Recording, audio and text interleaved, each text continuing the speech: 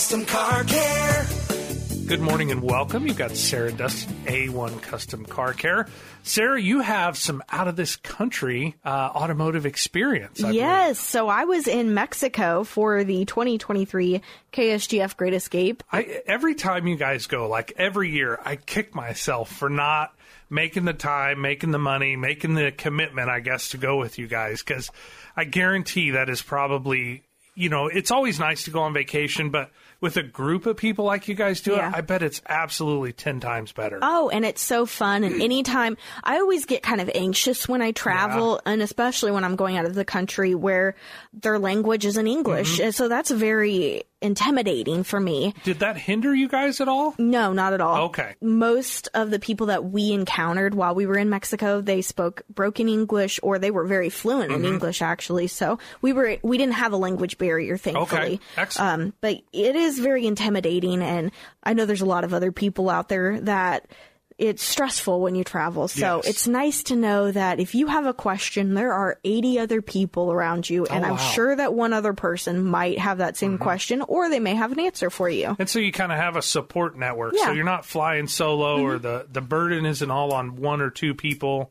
Yep. You guys take it as a team, apparently. Yes. And awesome. So it was a blast. We had an amazing resort. They claim that they are gourmet inclusive, which basically means that they have the most delicious food in the world. Oh, really? And they really did. I did not have a bad thing there. Wow. And our catamaran, we typically do one on the Great Escape. That got canceled because, unfortunately, the water was really, really rough while we were down there, so we weren't able to do that.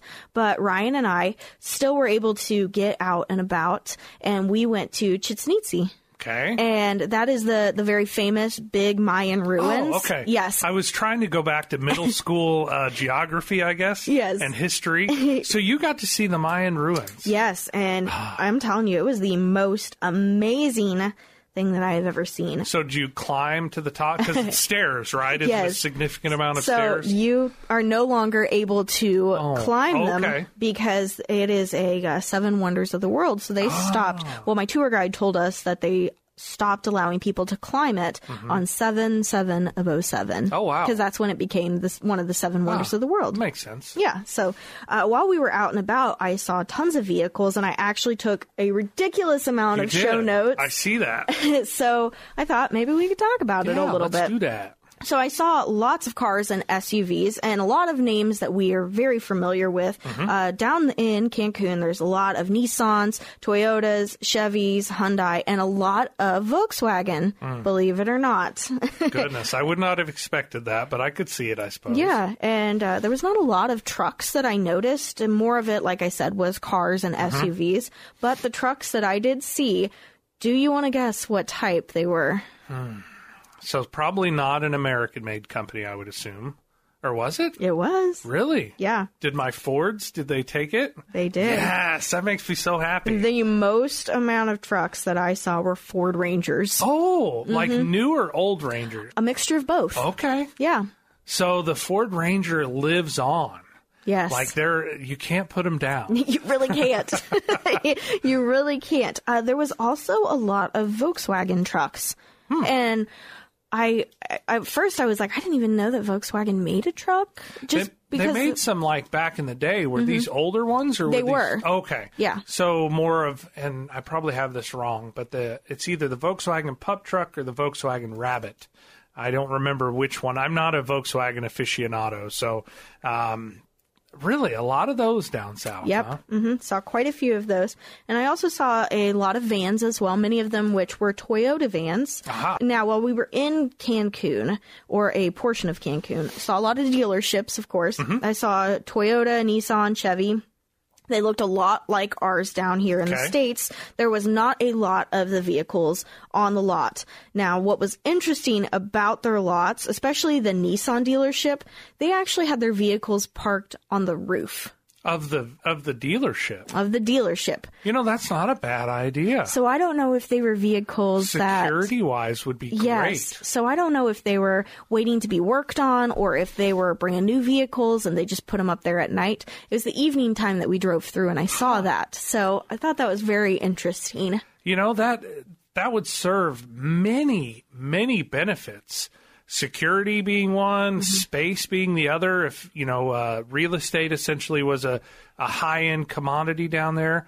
I wonder why nobody has done that here in the States. I think that's a brilliant idea. I don't know, but I just thought that was kind of interesting. I don't know if the other dealerships did it or not, because when we passed them, I was like, oh, look, there's a Chevy dealership and there's a Toyota dealership. But the Nissan one, it just really caught me off guard because we stopped at a stoplight and I got to take a look at it for a while and I was like, there are vehicles on their roof. That's interesting. That is very cool. Now, I also passed a lot of gas stations while we were down there, so I thought that this was interesting. So they sell their gas per liter.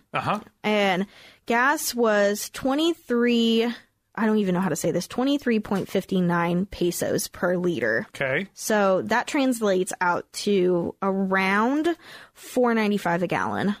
Wow. So they're actually paying more for fuel than we are right now.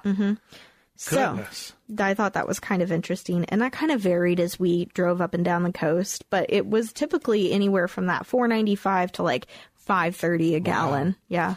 So that kind of leads to why you didn't see a lot of big trucks, I assume, and most for cars or smaller that's a good SUVs. Point.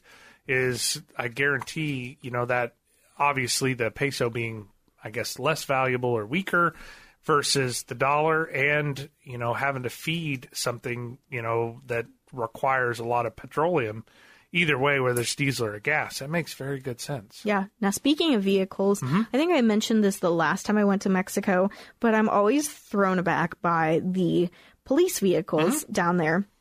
So they are actually trucks, and they are Rams, and I think that they are 1,500. And they have bars on the back of the bed. And I'm trying to paint a picture here. So the bars like stand up so where the police officers can actually ride in the bed of the truck and hold on. Oh, okay. And they also have a bench right down the middle of the bed so they can also hold on and sit down in the back of the bed as well. So it's almost kind of like a response vehicle, I guess, where you could fit 10 dudes in a truck, roll up on scene, and go to work. Yeah. Wow. Yeah, it always throws me off whenever I see the police because they have all of their gear on, they have great big guns that they're walking around with, and they have these checkpoints along the highway that they have these great big speed bumps that you have to go over, and then your vehicles go real slow. So we got a pretty good look at their vehicles and their gear. So they were kitted up and ready for business. They were. They're not messing around down there. Well, it sounds like that's what it takes to not get steamrolled down there, for lack of a better way to put it. Yes. Okay. So I talked about that, but there was a lot of makes and models that I didn't recognize. So one of them was, the logo is kind of like a diamond shape, kind of like that. Okay. And I believe that the group is called the Renault Group. I believe that's how I pronounce it. And the vehicle that I saw a lot of was the Auric. Okay. I think that's how you say it. Now, they retail around 365,700 pesos, or about $20,000 if you buy the new basic trim package. And they were a pretty good looking vehicle. I'll make sure to post it on ksgf.com in the podcast section so you can just take a look at how other vehicles look in different countries. Sure. There's also another one that before the show started we were talking about, which is the Toyota Helix or Hilux. I've heard it pronounced both ways, so I'm not exactly sure which is the proper way. Now, those are about $28,000 in our currency if we wanted to purchase a new one. However, we don't sell them in the United States. Which is a shame because those trucks are amazing. I mean, workhorse trucks. They're very popular throughout the rest of the world. And you had brought up off break of why we don't have them here in the States, which I think is a real big bummer because that would be what I would consider the economy, like new workhorse truck. Like back in the day, you had the Ford Ranger and the S10 and the Dodge Dakota. They were pretty reasonable. You still had capabilities. You could get them in an extended cab. and you could still haul and even do some towing with those. When I was younger, I had a good buddy of mine who had a Ford Ranger, and that was the workingest truck ever. I mean, you just beat on it, and you could not slow that thing down. It was dependable as can be, and those Toyotas, the same way. You know, you see them over in Europe, you see them in Asia, obviously South America. They're a huge just staple of good transportation, good reliability to where they don't need a lot of upkeep. And it's a real bummer of why we don't have them here in the States.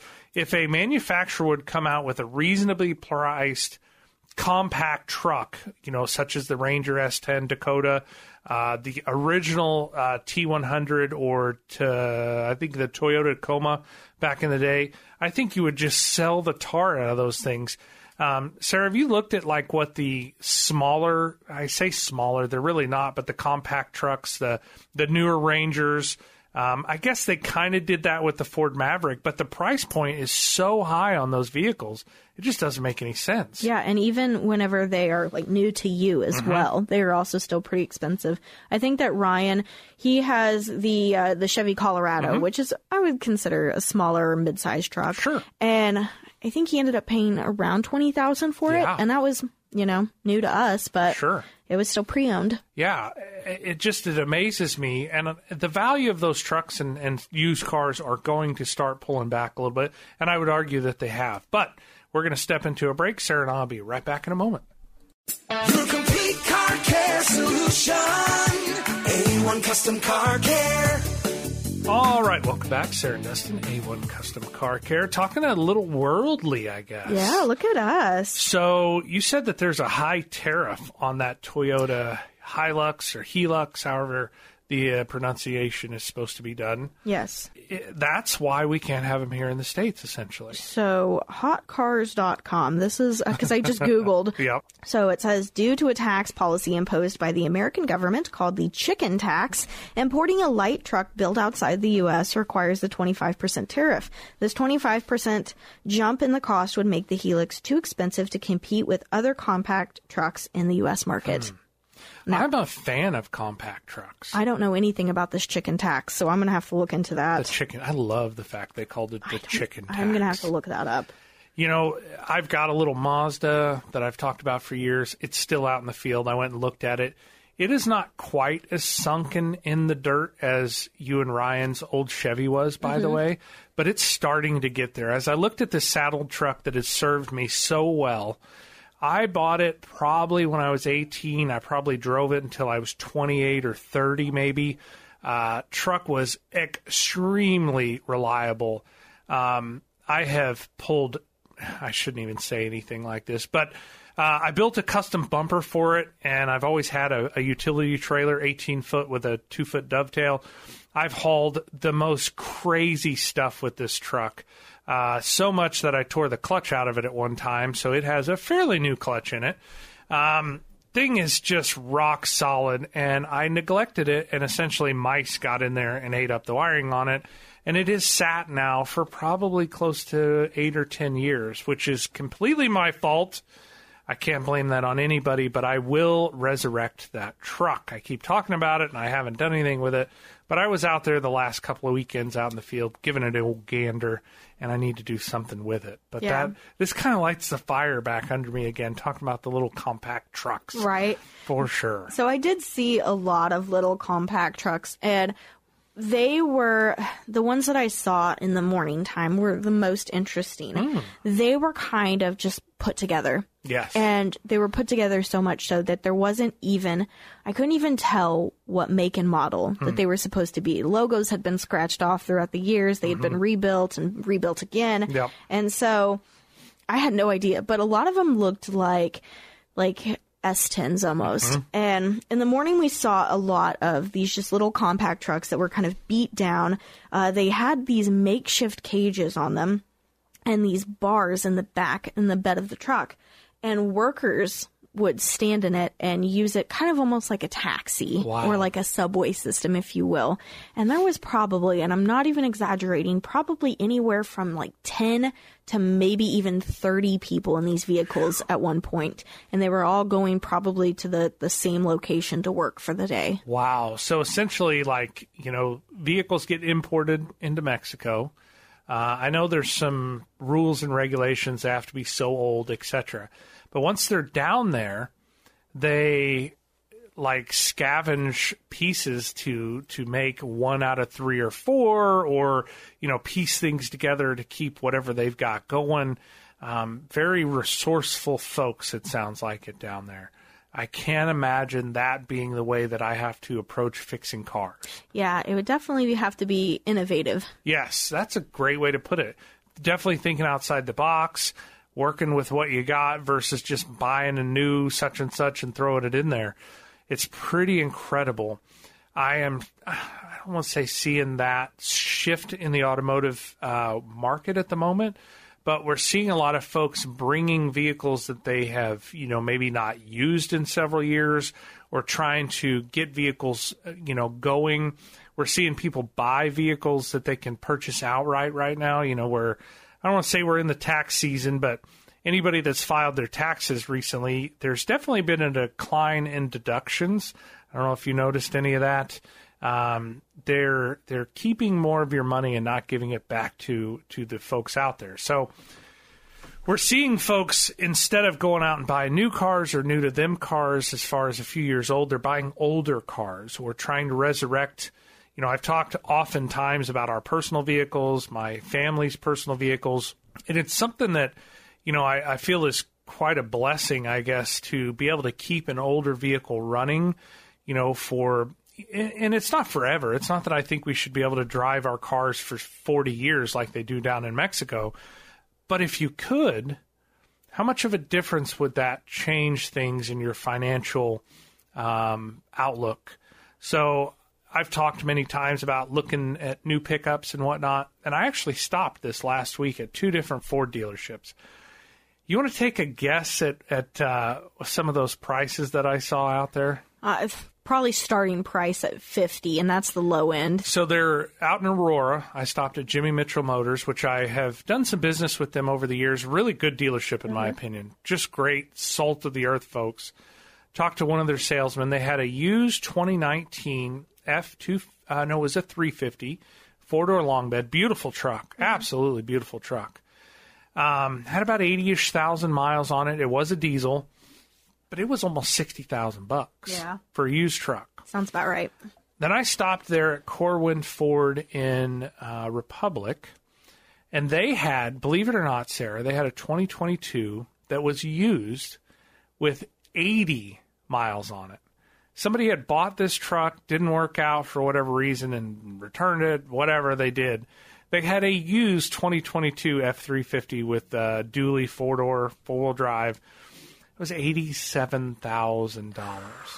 And, I keep threatening to buy a new truck. Everybody's probably sick of hearing me talk about it. But it kind of, like, as I was, visiting just real quick, hey, what's the, cost, price, payment, etc. I'd love to say I got $87,000 sitting around, but I don't have. So financing would be my option on it. Payment would be like $1,400 a month. Wow. And as I think about that, I'm like, you know what? My paid off 350,000, 440,000 mile diesels. Man, I could put a lot of love and reconditioning into those vehicles and drive them maybe another couple years before I buy a new truck. So I'm not saying that I'm not buying a new truck, but I'm not as big of a hurry as I was now that, like, reality and the finances. And I think there's a lot of people out there thinking that right now. I'm seeing folks bring or buy vehicles that are older that I haven't seen in a few years and put some significant investment in those vehicles in order to have a paid-off vehicle. And as I still pay attention to the velocity of money and the inflation that we're all dealing with right now, I don't bring these terms up to be scared or be like, oh, woe is us. It's reality. And in every instance, there are opportunities that arise. And maybe the opportunity is that, hey, taking care of your vehicle that you have, in my instance, and putting some significant man hours and work, which, you know, a lot of people may think that that doesn't cost me anything. It absolutely does. I don't care what you do for a living. Your time is worth, you know, a tangible amount. And the older I get, the more I find it more valuable that I cannot get time back. Time is that commodity that I just absolutely feel that is extremely important. And I'm not a super old guy. I'm approaching 40 here real quick. So don't think that it's the old man just giving you. But I have invested enough and try and pay attention and learn from life experiences that if I go ahead and sign on the dotted line for one of those new pickups, I have traded a certain amount of my life and time to pay for that.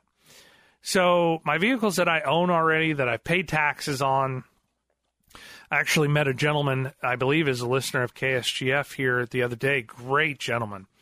And I think they had like $300,000 on their car. It had served them well. And he brought up the discussion of what I, you know, kind of badge or call a repower.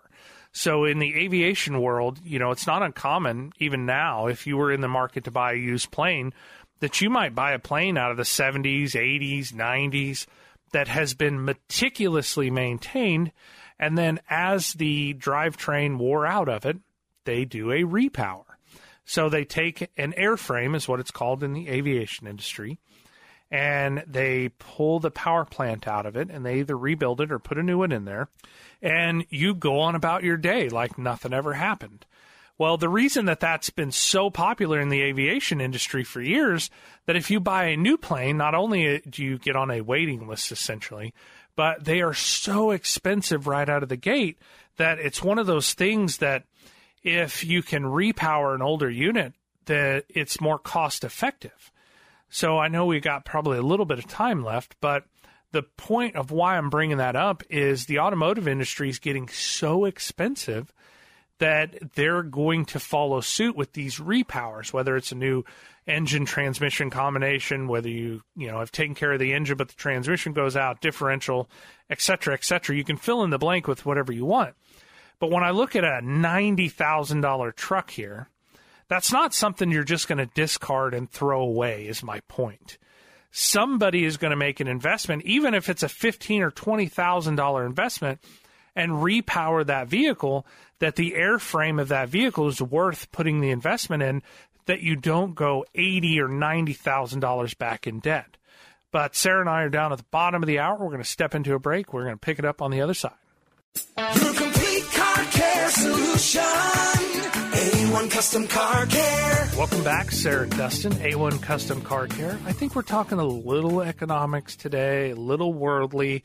I hope all of you out there, and I know I'm preaching to the choir with listeners of KSGF because they're always very informed folks. And that's probably the thing I love about running into you all out there, is that a lot of times you guys are educating me on stuff. There's so much going on in the world right now that if you're not paying attention, I don't want to be ignorant and put my head in the sand. And I also don't want to be scared about things that are going on. I want to be informed and prepared to deal with those things. So I guess that's kind of what we're talking about. We were talking about doing kind of the repower before we went into the break, and I'm seeing a lot of folks, you guys are coming into the shops, you're going into other shop owners and even dealerships. There's some great dealer techs out there. I know of one of the lead dealer techs out at the Dodge dealer, and that guy is absolutely a rock star. So wherever you're going, if you're getting good service, keep going. Stay with somebody that you've got a good rapport, good communication with, and my mindset has always been, to get as much out of my investments as possible. Now, have I made some bad investments over the years? Oh, yeah. I have bought some cars that took way more to get them rehabbed and back going. But one of them, I'm in the midst of kind of rehabbing again. It's an old F-150. It's actually my mom's truck at this point. We're going to make a significant investment in time. I've already got a significant investment in time in this truck. But when I think about her having to replace this truck to get something equivalent to what it is on the low end, probably $25,000, maybe $30,000, on, the reality, the F-150 she's got is a late 90s. The technology that's in there, the runnability of it's great. We've got an internal engine noise on it, so we're going to do a repower on this probably. Hopefully it'll last until maybe the spring. Until the fall. It's spring now, until the fall. Hopefully we can get the use of summertime out of it. It is four-wheel drive. It's just a utilitarian work truck. She's got a little property out there. So when I talk about doing a repower on it, a lot of folks probably look at that old truck and think, oh, my goodness, why would you even do that? Regardless that, it's time and there is parts cost associated with it. But when I think about, a couple, $3,000-$4,000 here or there versus having to replace it for 25 or 30 and potentially not getting as robust of a truck. You look at a lot of the trucks they build now, you can't beat on them or take them out in the woods like you did the trucks of old. They are more of a pavement princess, if you will. They're not all made to really be used. And I'm talking about throwing, 2-3 rick of, maybe potentially a cord. You'd take quite a stacking Savant in order to stack a cord. But this is a long 8-foot bed, regular cab, so you could fit easily 2/3 of a cord of wood in there. You think about doing that to one of these newer trucks and how thin the sheet metal is, how, weak sauce those trucks are. A lot of times you see guys with newer trucks pulling a trailer because they can beat and bang on the trailer and they don't want to beat and bang on the truck. I don't blame them. I really, really don't blame them. It's one of those things that, it's an older truck. It's been paid off for years and years and given amazing service.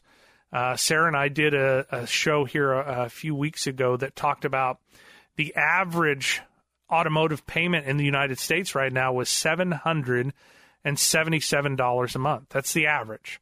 So let's peel it back and say, hey, you bought something used, your payment's $500 a month. Well, that $500, you're basically in the hole right out of the gate, and you're trading however many hours at work or whatever you do for a living to meet and satisfy that payment, the insurance, the taxes, etc. Well, when you think about putting $2,000 to $4,000 in an older vehicle, all of a sudden it really doesn't take that much time to offset what you would be signing up on the dotted line for a payment. So say it's $4,000. I mean, we're 8 months worth of payment. This truck has been pretty trouble-free for so many years. It really deserves a little bit of love, in my opinion. So if you throw a couple thousand, maybe even $4,000 at an older vehicle and keep it on the road, how long does it take to get your return on investment? When you're talking about an average payment of $777 or $500, whatever you want to do your math with, the break-even point or the return on investment really isn't that hefty at that point. And all the other investments that you've made in that truck over the years continue to give you a return on investment. So this particular truck, it's a 98 F-150. It is a manual transmission 6-cylinder truck, and it is 4-wheel drive. It is truly a work truck. It's a XL, so base model, manual windows, etc. The investment that has been made over the years, I've put a new differential in it, rear differential. It's got a new clutch in it. It has a new front end under it. And I say new, within the last 5 to 10 years, most of that work had been done. So new clutch, front end, brakes, tires, a significant amount of maintenance and fluid exchanges on it. Every extra mile that I'm able to keep that truck on the road, it's a return on that investment. And I get that money back. So everybody likes to talk about, you buy a new vehicle, you get the depreciation, and it's worth significantly less the moment you drive it off the lot. That's absolutely true, and I agree with it. Everybody knows that. That's not a secret.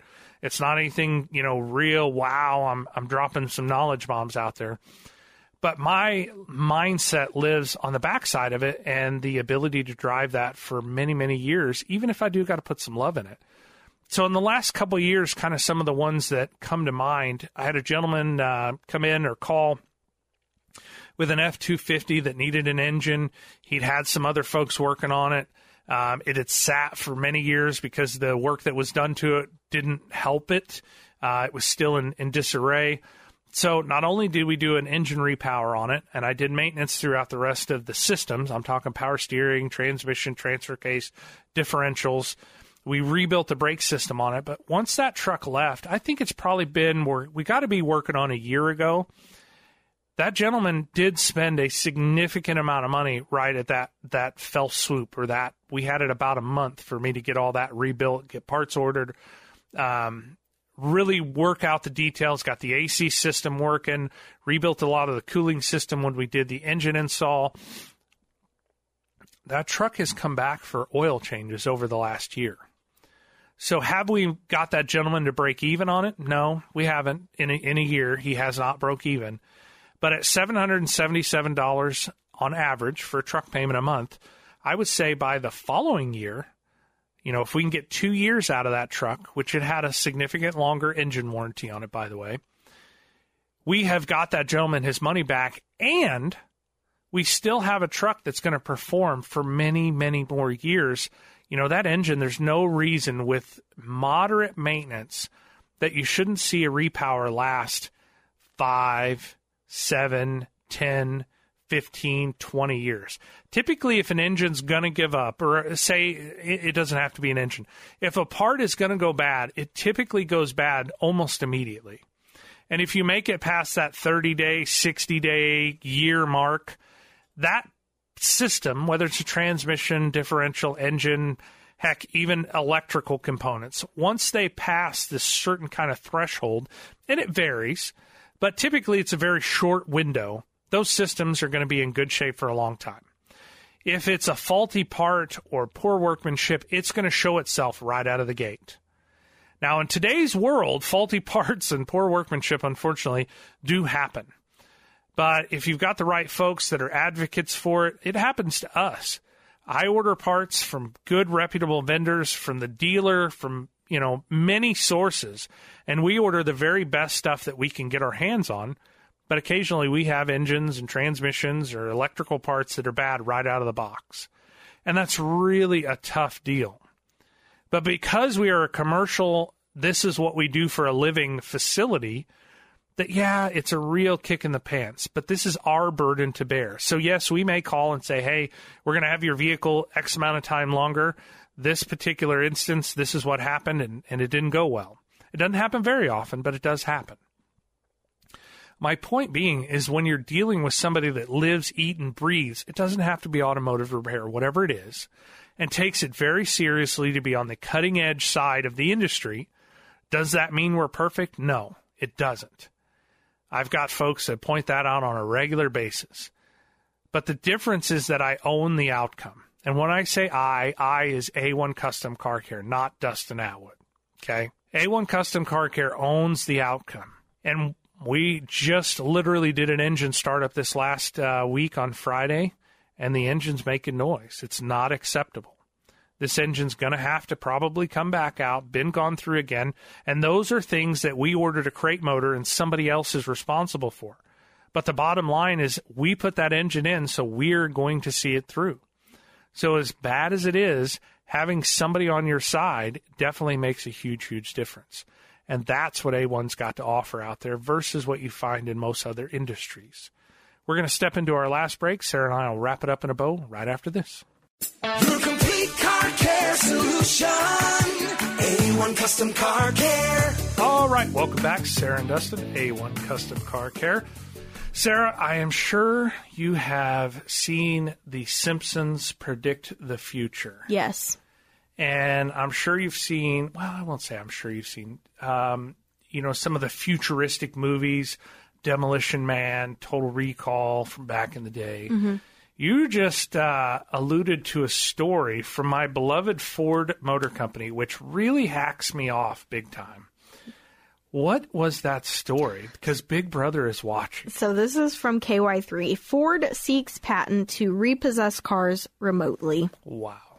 Ford has applied for a patent for technology that lets vehicles repossess themselves. If owners ignore warnings about missed payments, the system starts with disabling features like your GPS, air conditioning, cruise control, and even the radio. So no more KSGF. Boo. Boo. And then it could emit irritating sounds. That's funny. I shouldn't think that's funny, but I'm sure you've seen Dumb and Dumber. Mm-hmm. When Harry and Lloyd are in the front and want to hear the most annoying sound of the world. Do you remember that part? Mm-hmm. You know, what if your car did that just on repeat?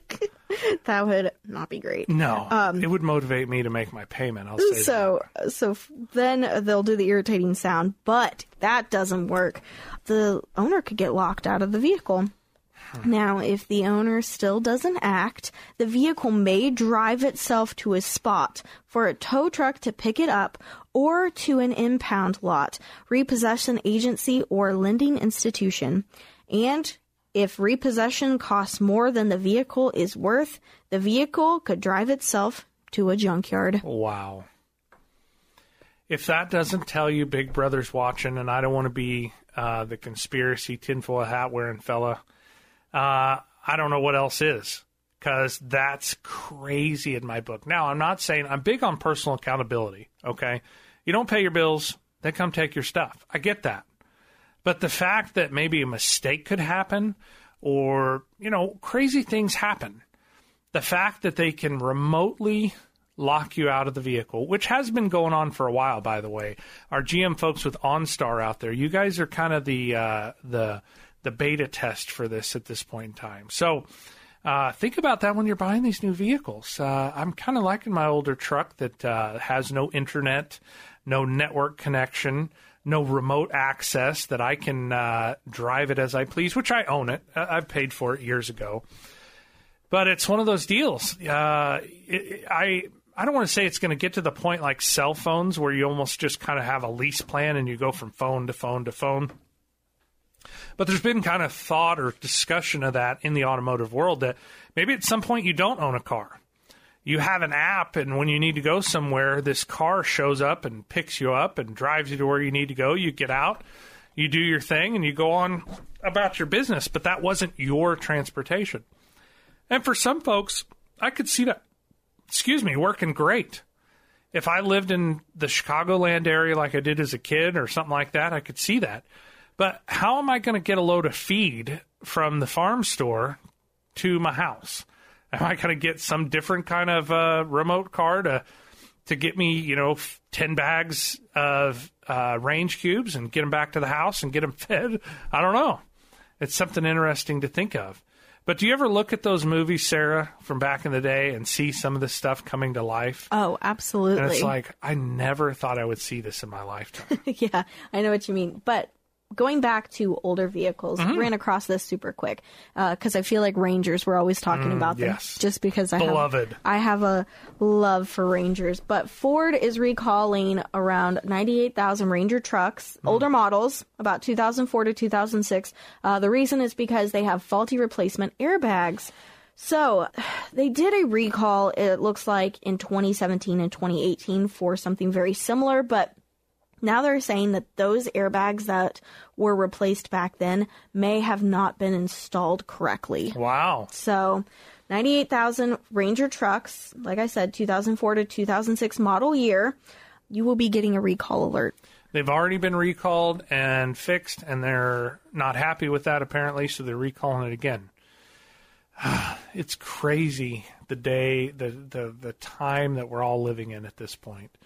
It just seems to get more, I don't want to say like normal, but the crazies get more normal every day. I know what you mean. And I don't know. All I can do, I think, is just keep plugging away, keep keeping your head up and seeing what's going on and making the best out of what we got. Now, there are a lot of great things out there. We still have a lot of awesome opportunities out there.